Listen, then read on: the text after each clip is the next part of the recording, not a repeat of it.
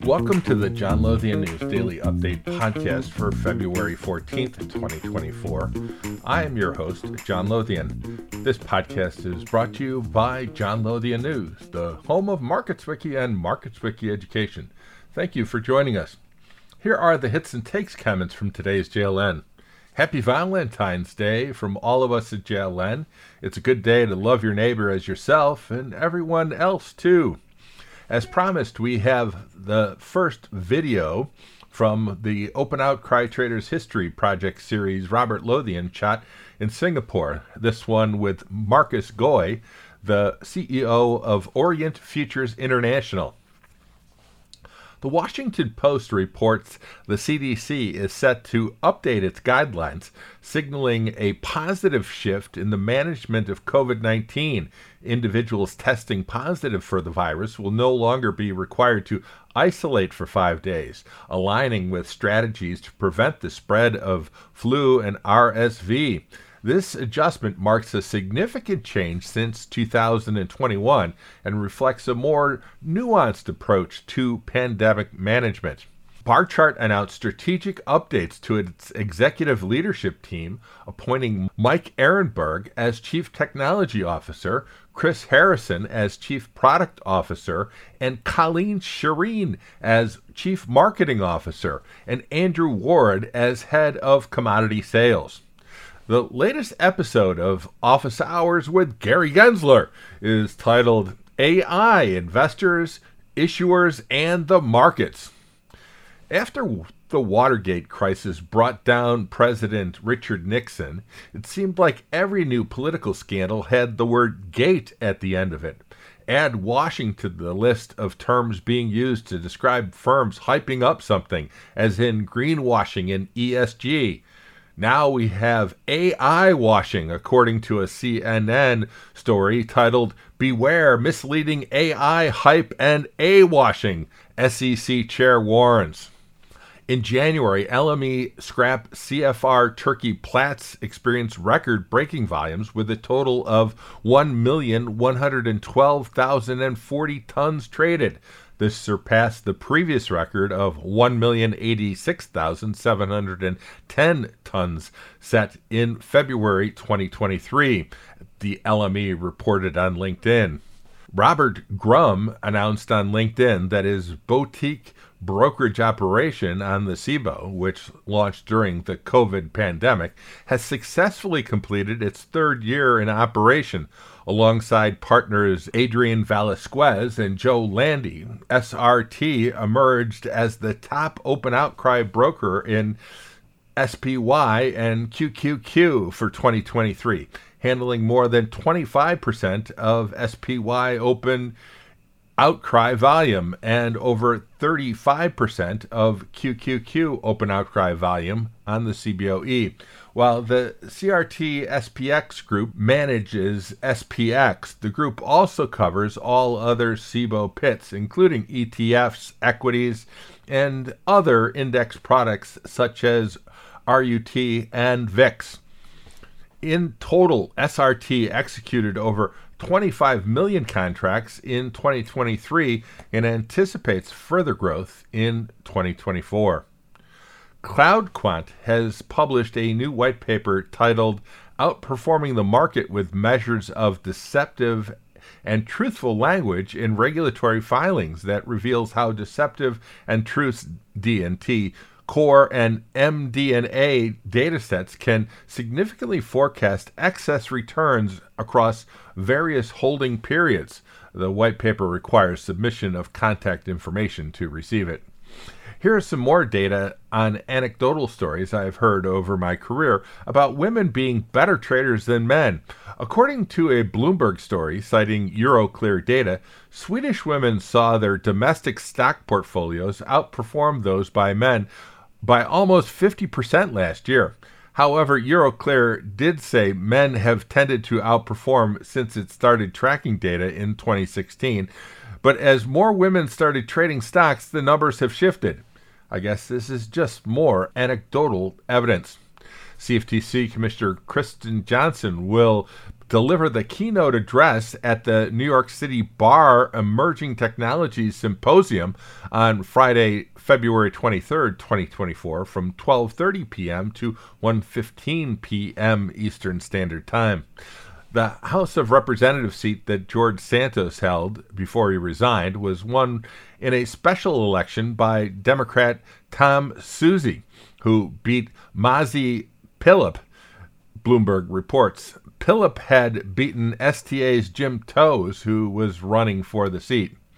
Farmers in India are amassing 25,000 tractors for a march on Delhi in a protest to demand guaranteed crop prices and loan waivers to ease cost pressures, Bloomberg reported. Meanwhile, in the U.S., the number of farms is shrinking as growers are getting older and producing crops gets more expensive. The number of farms in the U.S. has dropped 6.9% from 5 years ago and is the lowest number since 1992, according to data from the U.S. Department of Agriculture's Census of Agriculture released on Tuesday. The total acreage used in farms dropped by about 2.2%, Bloomberg reported. Adrienne Murr shared on LinkedIn that she is starting a new position as Chief Executive Officer of Avenir. Murr is a former chair and board member of Women in Listed Derivatives. A study published on Nature.com titled Globally Representative Evidence on Actual and Perceived Support for Climate Action by Peter Andre, Tudora Boniva, Felix Chapra, and Armin Falk interviewed nearly 130,000 individuals across 125 countries. The findings reveal widespread backing for climate action. Notably, 69% of the global population is willing to allocate 1% of their personal income, 86% endorse pro-climate social norms, and 89% demand intensified political action. In addition, countries facing heightened vulnerability to climate change exhibit notably high levels of willingness to contribute. View the study with a link in today's newsletter. Our most read stories from our previous edition of JLN Options were retail traders are losing billions in India's booming options market from Bloomberg via Yahoo Finance. The second story is trading out of the money in Zero DTE from Tasty Live. The third story is Bitcoin options show traders setting sights on new record high from Bloomberg. Subscribe to the free JLN Options newsletter with a link in today's JLN. Here are more stories from the first read section of today's JLN. Here's the Open Outcry Traders History Project story. From Open Outcry to Electronic Evolution, insights from Marcus Goy, CEO of Orient Futures International. In an Open Outcry Traders History Project interview conducted in Singapore during the FIA Asia Week, Marcus Goy, Managing Director and CEO of Orient Futures International, shared his career journey and insights into the evolution of electronic trading. The interview took place at SGX's office with Robert Lothian from John Lothian News conducting the interview. You can watch this video on johnlothiannews.com. Here's a story from Bloomberg. The headline, a clerical error in Lyft outlook triggered 67% stock jump. It was, without a doubt, a strong earnings report. Lyft Inc. projected adjusted earnings as much as 11% higher than analyst estimates and reported bookings ahead of expectations. And then there was the outlook for profitability. Margins, the ride-hailing provider said in an initial press release Tuesday, were set to expand this year by an eye-watering 500 basis points. Shares surged, jumping 67% in after-hours trading. My comment, I hate typos. Here's a story from CNN. The headline, Disneyland's Mickey, Minnie, Donald, and Goofy want to join a union.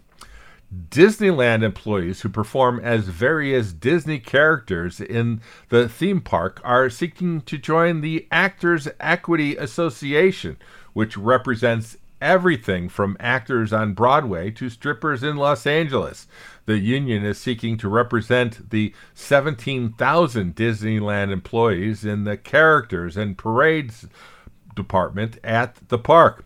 It said after 3 days of collecting cards signed by employees, it already has more than the 30% support needed to file for a representation vote with the National Labor Relations Board, which oversees such elections.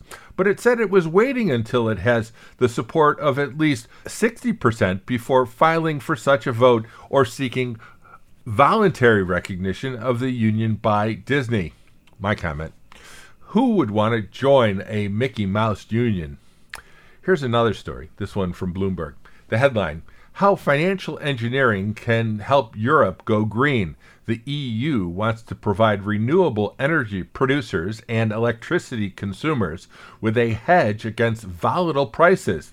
It's a good idea if properly designed. The European Union is betting that a bit of financial engineering can help attract trillions in much-needed green investment while shielding consumers from the kind of price surges that slammed the region after Russia's invasion of Ukraine. It's a great idea, with only one problem. The financial derivative in question, as currently designed, will misdirect those investments and make prices even more volatile than they are already. My comment: the word of the day is disequilibrium. Here's another story, this one from the Wall Street Journal. The headline: the small university endowment that is beating the Ivy League. Baylor jumps on big market moves to boost returns. Baylor has traded its way to the top of the university endowment performance rankings. Many universities allocate their money among different assets and adjust periodically. Baylor, led by a former trader, seizes on market moves frequently to boost or cut exposure to its managers. The only thing I'm doing is what the market tells me to do. If the market goes up, we take some money back. If the market goes down, we give it money, said investment chief David Moreland. It is Finance 101. My comment: the Baylor Bears sticking it to the Wall Street Bulls. Here are the top 3 stories from Tuesday's JLN. Our top story Tuesday was, watch out, there's a new short volatility gone too far trade in town, from Bloomberg. Second was also from Bloomberg, retail traders are losing billions in India's booming options market. Third was the 2024 edition of Modern Luxury's Date Book Atlanta, which features former U.S. Senator Kelly Loeffler. Here are the top 3 stories from the lead section of today's JLN. The first story is from the Financial Times. The headline: CME cashes in on interest rate uncertainty as annual revenues hit $5.6 billion. CME, the world's biggest derivatives exchange, reported record results on Wednesday, boosted by heightened uncertainty around the direction of global interest rates. Traders use CME interest rate products to hedge market risks as they navigate the direction of monetary policy. Revenues at the Chicago-based exchange group hit $5.6 billion in 2023, up 11% compared with the year before. Its net income hit $3.2 billion, a 20% rise versus 2022. Here's another story, this one from the Financial Times. The headline: EU scales back ambitions for post-Brexit clearing land grab. Opposition from banks and asset managers and Franco-German tensions seen as undermining early plans. EU plans to funnel derivatives trades through its own markets are unlikely to wrest a significant slice of the lucrative clearing business away from the City of London after a climb down by the bloc's lawmakers, according to analysts and people involved with the negotiations. Here's another story, this one from the Financial Times. The headline: lessons from last autumn's CCP fire drill. Standardize this. Last November, global regulators and clearinghouses wargamed the collapse of a major financial institution to see how they and their members would manage the default. This is a classic dull but very important issue that rarely gets the attention it should, because a lot of people understandably lose the will to live as soon as you start talking about financial plumbing. We're grateful for your attentive listening to the John Lothian News Daily Podcast Update. Please spread the word about our podcasts among your friends. We would greatly appreciate it if you could spare a moment to leave a review on Apple Podcasts or whatever platform on which you access this podcast. Your reviews play a crucial role in introducing our content to new listeners. Also, if you haven't subscribed to the daily John Lothian newsletter email yet, you can enjoy a complimentary 90-day trial by visiting johnlothiannews.com/trial. Thank you for your valued support. Have a great day and stay safe, and treat people the same way you want to be treated, with respect, equality, and justice. This has been John Lothian. Goodbye. This podcast has been produced by Andrew Lothian.